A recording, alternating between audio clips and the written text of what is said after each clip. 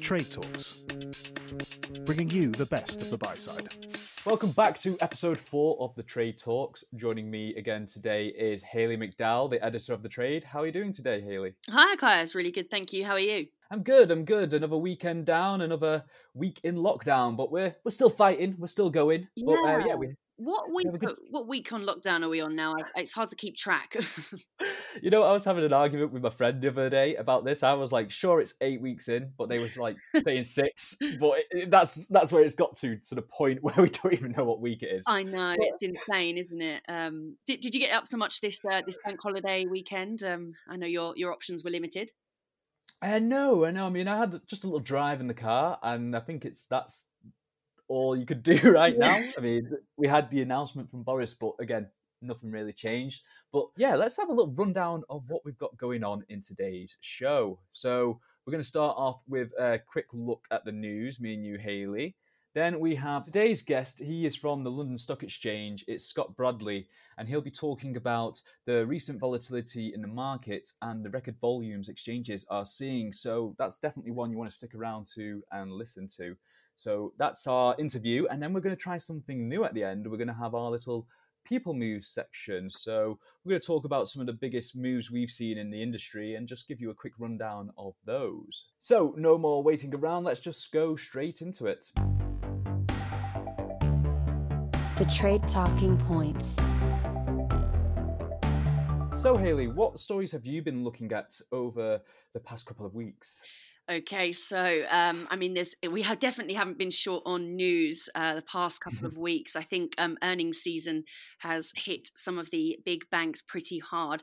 I would say, Kaius, the stories that I've been most interested in is certainly SocGen and BNP Paribas' first quarter 2020 results, which revealed some staggering numbers, really shocking stuff. So we saw SocGen recorded a first quarter net 326 million euro loss, with equities revenues collapsing nearly 99% to just 9 million euros. So this is insane. And we saw this also happen shortly afterwards when BNP Paribas revealed that they also saw a massive 118% decline in the equity and prime services within the global markets division.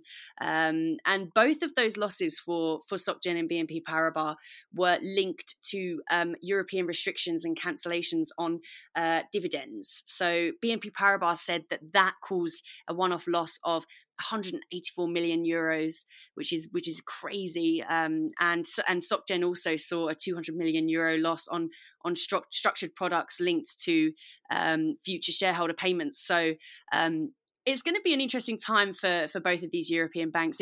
It's been interesting to see which of the banks were really affected by the volatility that we saw earlier prior to the or just as the lockdown was enforced.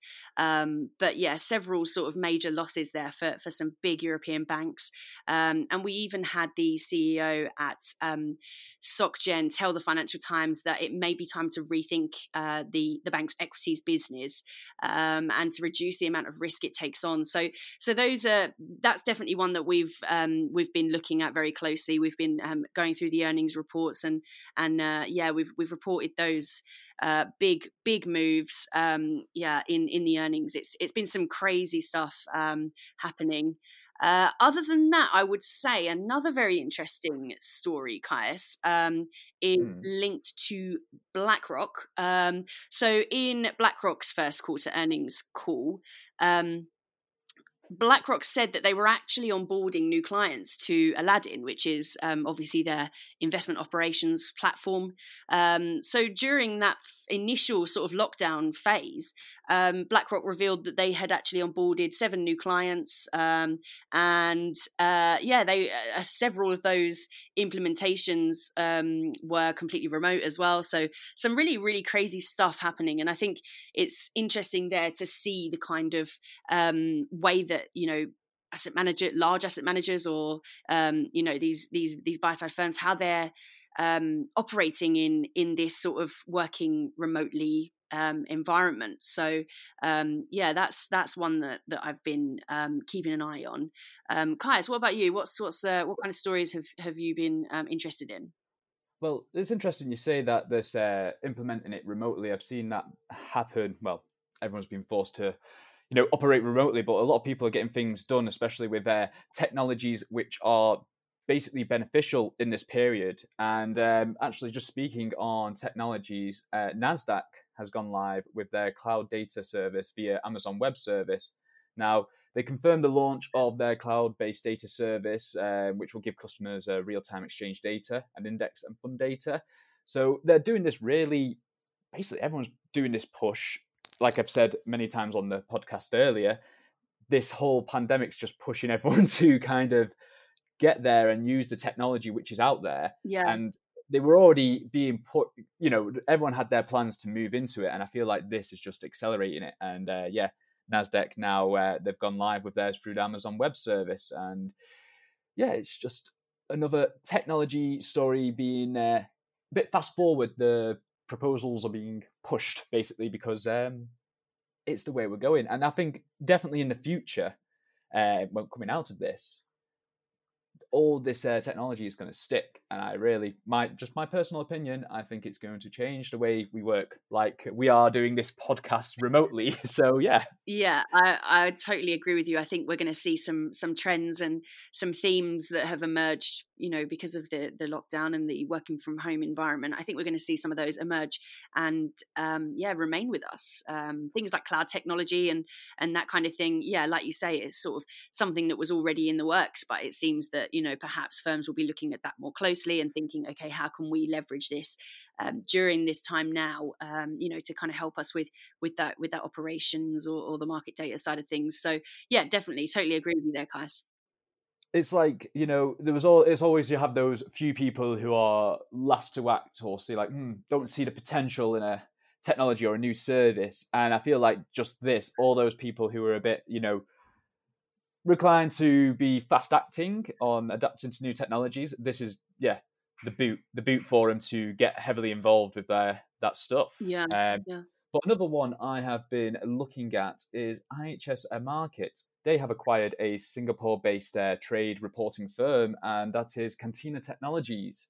So it's a software as a service provider, and they have basically bought it out, and they will be trying to combine the capabilities of Cantina Technologies with its own end-to-end trade processing workflow. Did we get any financial terms of that deal, Kais? There wasn't actually any financial terms disclosed, which is kind of annoying, but it's just one of them where they held their cards close to the chest. Yeah, sure. No, that happens quite often. Sometimes we get the figures and sometimes we don't. I'm not sure what kind of dictates that actually. It's strange. Probably a PR team. Most likely the PR team. And another new trend that we've seen emerge from the home working and the lockdown and things like that is one that JP Morgan has flagged. So JP Morgan, I actually saw a client report from the bank's FX e-commerce team. And this report basically was suggesting that clients and investors and traders have increased their use of adaptive algo orders. Sorry, that's a tongue tie. Funny word, algo, isn't it? It's become one of my favourite ones at the moment. Yeah, increase their use of adaptive algo orders, versus obviously the limit-based strategies. So this is quite interesting. The noteworthy comment that JP Morgan made on this was the fact that this was a change when compared to other major liquidity events such as the Brexit day and the 2016 US election. So there's something changing here. I'm not sure if this is a trend sort of on the market structure side of things or it might be the market volatility and things like that are driving this. But a breakdown of order types as per those liquidity events in the report, so Brexit, US election, it found that during those events, around 30% of algo order types were adaptive and 60% were limit-based. But this has now changed during the coronavirus volatility that we saw in March, whereby adaptive order types actually surged to around 50% of the algo order types, and limit-based orders declined to around 20%.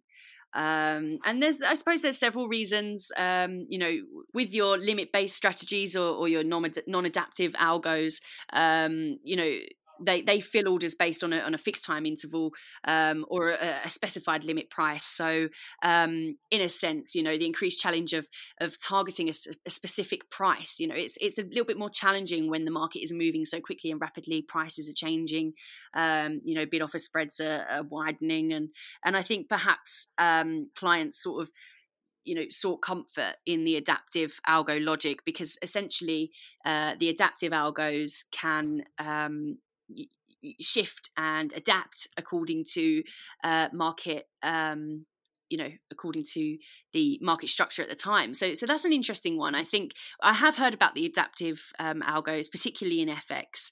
And this is, it's not a new thing, but perhaps something that we will see traders and investors taking advantage of a little bit more. Although it seems from JP Morgan's report that, FX algo trading has certainly sort of bedded itself into the market structure. Just on that story, I have wrote a few stories about algo trading, and it is embedding itself into the market. And I think, again, given the times, it's going to have a bit more of a push, and it's helping it to assert itself where it is. Mm-hmm. But yes, I have been looking at a story with Barclays. So yes, Barclays will be giving greater execution offerings for derivatives exchange to Eurex through its Barcs Future, and it's going to be launching that in coalition in Frankfurt.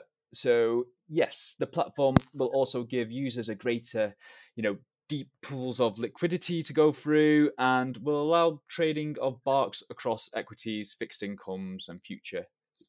I think it's also interesting in that story, Caius, just sort of after what we were talking about earlier with BNP Paribas and SocGen, that Barclays saw their equities revenue or income rise by 21%. So that's an interesting one. I think the fact that you've got not all of these European banks are struggling under the pressure of the volatile markets sort of early on. You've got their counterparts Barclays saying that their equities income actually rose 21%. So yeah, interesting stuff. So yes, on the back of that, FIC income increased up by 106%, which is quite astonishing on the back of that. But that's all our news in-depth look now. But next is Scott Bradley, who's joining us on the phone to have a little talk. So stick with us for that. The Trade Talkers. So now joining us on the show is Head of Sales and Global Business Development at LSE Cash Secondary Markets and Turquoise. Please welcome Scott Bradley. How are you doing, Scott? I'm doing very well. Thank you very much for inviting me. And how are you guys? Oh, we're all good, working from home, keeping sane. I don't know about you, Hayley. How are you doing? Yeah, just about keeping sane. I think that's a good way of putting it there, guys. So, just talking about working from home, how's your setup, Scott? Have you managed to get into the flow of this working from home environment? Yeah, that's a great question. So I think, what is it now, 5 weeks in for a lot of us? Certainly my team have all been working from home for about 5 or 6 weeks. And I think it's all about finding that rhythm. It's about finding that balance, isn't it? It's, we've got lives, we've got families, we've got to navigate a number of challenges away from what's on our desktops. But at the same time, it's still business as usual. It's a really busy period of time, and it's just finding that balance. So I think personally, I'm quite comfortable now with how things are set up. I think from a technology standpoint, the industry and financial services industry in particular has really had to accelerate some of the more agile working environments and some of the digital desktop applications that we're all using now. But I think we all feel pretty connected. So I'd like to think, hopefully, that we're settled and we're prepared. But let's see how it goes. Well, that's it. Everyone's working in the kitchens, the bedrooms, even the garden when it's sunny. But let's just go into the first question here. So the recent volatility has been described as a major test for markets. How would you say market infrastructure and functioning has coped in recent weeks? And what were some of the challenges that they faced? Well, absolutely. So we saw those unprecedented volumes and volatility in the marketplace right at that period when a lot of individuals and financial services firms started to operate remotely and move to split site operations and work from home environments. So it was uncharted territory. I think certainly in the 20 years or so I've been in the capital markets, it was the first time that traders were actually working from home, taking positions from a remote access. So that was all new territory to be navigated. And I think fundamentally we'd all agree that financial services, capital markets proved that they were able to maintain robust, orderly, fair markets during those incredible stress periods. We saw unprecedented volumes, well, certainly in terms of trade activity, and the markets showed that they were scalable. So certainly from an infrastructure perspective, it shows all of the planning and the work that had gone into scenario and BCP planning came into effect. And you know what? We also had to learn on the go as well. So I think a number of firms found that their original plan A and plan B became plan C, but it seems to have worked. And I think if we look at the markets now, we seem to have calmed down and people are able to now take stock and as I mentioned before, get onto that front foot again and look to continue to innovate and progress with clients and provide those stable markets that we're all looking for. And Scott, you've mentioned there a couple of times the fact that exchanges are seeing record volumes in these unprecedented times.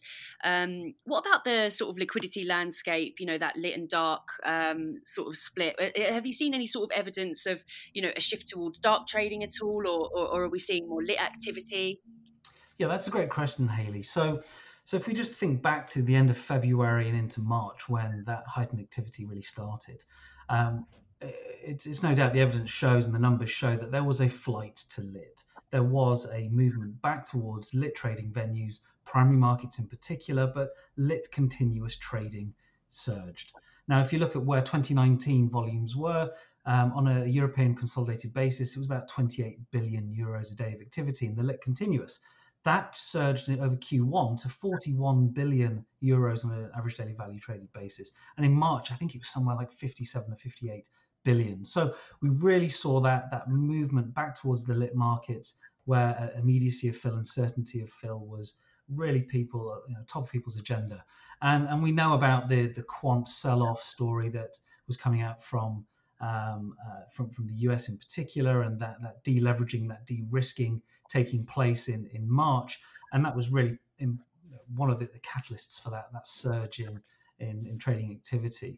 Now, we also saw at a corresponding time to that, we saw significant increases in dark trading as well. So dark block trading in particular, I think this year, so since December, we've seen about an incremental increase of about €1 billion a day of dark block activity taking place in the market. So I think March, it was up at something like €7 billion a day of dark trading. Turquoise Plato Block Discovery, the conditional dark venue that we operate at London Stock Exchange Group, that witnessed record activity. We were trading over €1 billion a day, I think 1.2 billion on a couple of days, at the same time that the lit markets and the lit continuous were also incredibly busy. So we saw all forms of liquidity channel see record activity. And that includes the lit auctions. Now, Turquoise Plato lit auctions and other frequent batch auction mechanisms also saw increased activity and record levels of activity. So I think when people are looking for immediacy, they're searching for liquidity. All of these channels that we've been promoting across the market came into their own and were able to provide that service for investors. Now, if we look at March, again, sort of mid-March, I think 12th of March in particular, we actually saw the record activity on the London Stock Exchange ever. We saw 2.9 million trades. Now, if I was to ask you, I'll bounce this back to you guys, what do you think the second record ever witnessed on the London Stock Exchange related to in terms of number of trades? I wish I knew, Scott. Tell us. The day after the UK referendum vote. So June 24th, 2016. That was the second record day in terms of activity. Now that saw 2.7 million trades versus the 2.9 we saw on March the 12th. Big difference being, though, notional traded was about 10.5, 11 billion pounds on the 12th of March this year, but it was over 14 billion back in June 2016. So it shows that whilst activity and velocity of turnover on the books increased, trade sizes decreased. And the proportion of activity that we saw across all of the lit venues increased during continuous trading phases. And whilst there was an absolute increase in volume activity, on a relative basis, the amount of activity happening at the close across Europe in particular decreased. So really that culminates in saying there was a 2-year reversal in activity on the lit continuous markets. And that was primarily at the expense of OTC and SI business. Now, that's not to say there wasn't an increase in SI activity as well. I think it was up about 20% versus 2019 numbers. But in relative terms, SI activity took a hit to the region of about 3% share of market overall. So that relative shift, again, I keep saying it, back to the lit markets. Yes, dark block activity saw record volumes. People are getting their business done in blocks. Average trade sizes are increasing in the dark blocks whilst decreasing on the lit continuous. And that relative proportion of activity in the close became smaller. I think it moved from somewhere about over that 30% mark that's been talked about for the last year or so of activity happening in the close. On certain days in March, and certainly the last couple of weeks in March, that dipped to just over the 20%, 22%. So a significant decrease in relative activity happening at the close. I think it's absolutely fascinating, the fact that you said yourself there, it's almost like seeing a sort of a reversal of the past sort of 2-year trends that we've been seeing. It's absolutely fascinating to kind of, watch this unfold. I'm keen to just sort of talk a little bit more about, you mentioned the fact that, the execution landscape has certainly changed. You're seeing sort of, more large blocks now, increased activity in the lit auctions and SIs as well. For the LSE turquoise venues, that are seeing an uptick in volumes during this period. What would you say is kind of driving that? Is it kind of the service that you guys are providing and the kind of the functioning of those venues that's really driving volumes during these times? Well, as I said, providing and maintaining orderly, fair, robust and safe markets is number one for all infrastructure providers out there. And I think it was testament to the fact that the markets continued all of that BCP work that across all of the markets came to fruition. I think we saw, as I mentioned it earlier, that I think it was Morgan Stanley's quant prime brokerage business, if I can say that, in the US put out a paper all about the deleveraging, the de-risking or degrossing, as the US like to call it, of quant funds, and that really is what one of the key drivers of that short spike in activity was all about in March. Now, volumes have settled, and if we look at where 2019 volumes were towards the back end of the year, we're probably about at the same sort of level in terms of turnover again now. So whilst volatility is still a little higher, the average daily value traded across venues is in line with where we were pre the heightened activity. Now, as a provider of liquidity channels, both through London Stock Exchange and through Turquoise, lit and dark, yes, we would like to think that that we've hopefully been working in partnership with our clients to help educate on what channels and liquidity offerings we have available, and when people have really needed them, they've been able to service and provide that liquidity that people have been looking for. So I think what we're now in the phase of doing is getting back onto the front foot in terms of business as usual activity and looking to innovate and looking at how we can continue that trend of working with clients to provide liquidity offerings. And that leads quite nicely onto some of the offerings we've got coming up in the summer. So as I've said, I've mentioned periodic auctions and turquoise lit auction increasing activity. We've got a reintroduction of a good for auction order type that is scheduled in July, which will allow participants to access the lit auctions with an IOC capability, which will allow them to look to build the channel into different smart order routing logics, which I think is exciting. We've got, we talked about the close and the importance of that closing auction period in Europe. And what we're looking to do through Turquoise Trade at Last will be to provide a continuation of that Turquoise Plato block trading service that everybody is utilizing and getting the benefits of currently. And what we'll be looking to do is just extending that into a trade at last period once the primary market close has formed and produced a closing price. So instead of finding the midpoint in blocks, conditional, dark, undisclosed, Trade at Last, Turquoise Trade at Last will provide you the opportunity to look for those same types of blocks, but this time at the closing price of the underlying primary market, which is really exciting because that's the first time you get an undisclosed dark opportunity to trade at the closing price, and it doesn't interfere with the price formation process of the primary markets. So it's periods like this where we're trying to take advantage of the calming in the markets, and the resiliency planning that everybody has worked so hard on has meant that people are now able to focus on new liquidity initiatives. Those are two examples that we've got coming up in July. And wearing the London Stock Exchange hat, we're going to be focusing again on our integrated order types. We've seen that the market had a flight to lit.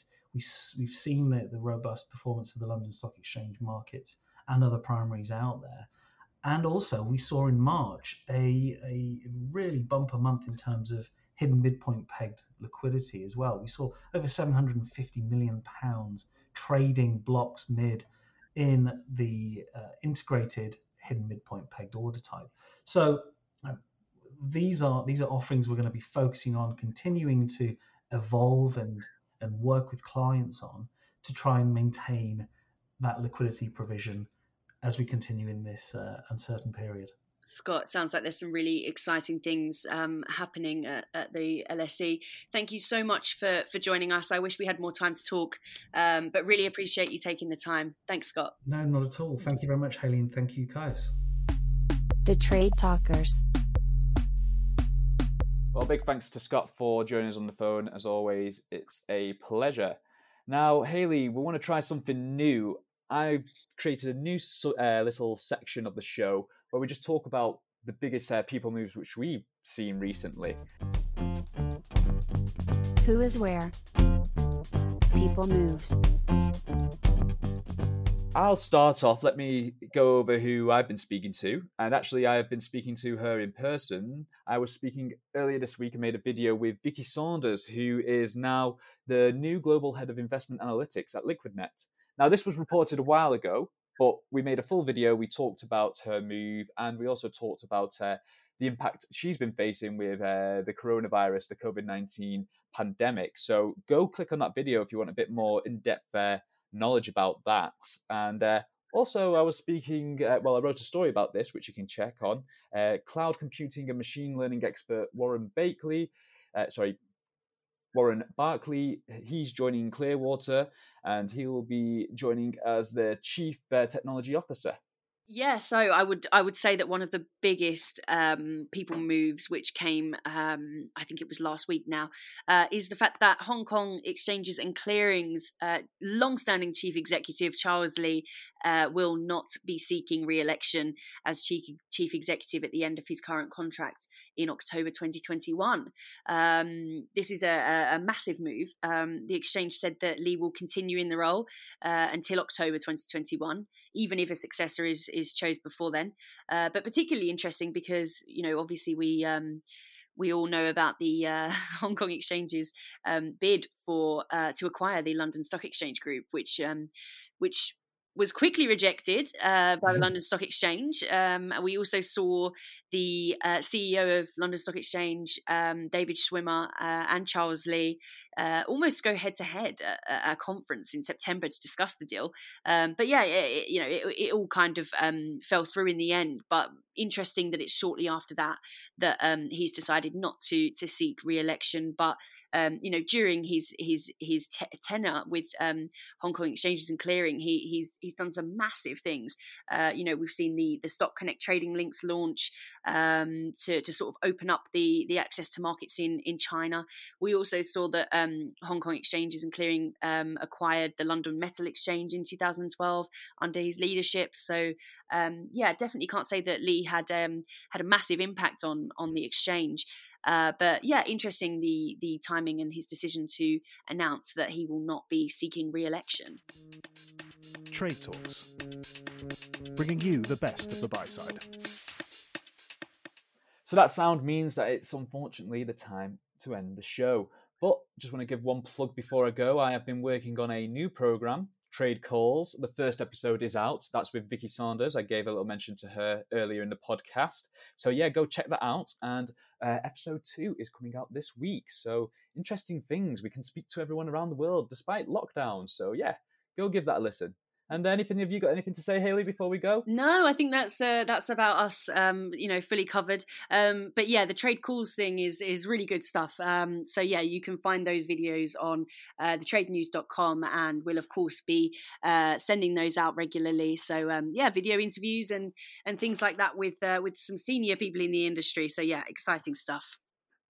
Well, thank you guys for tuning in again. We'll catch you soon. Bye now.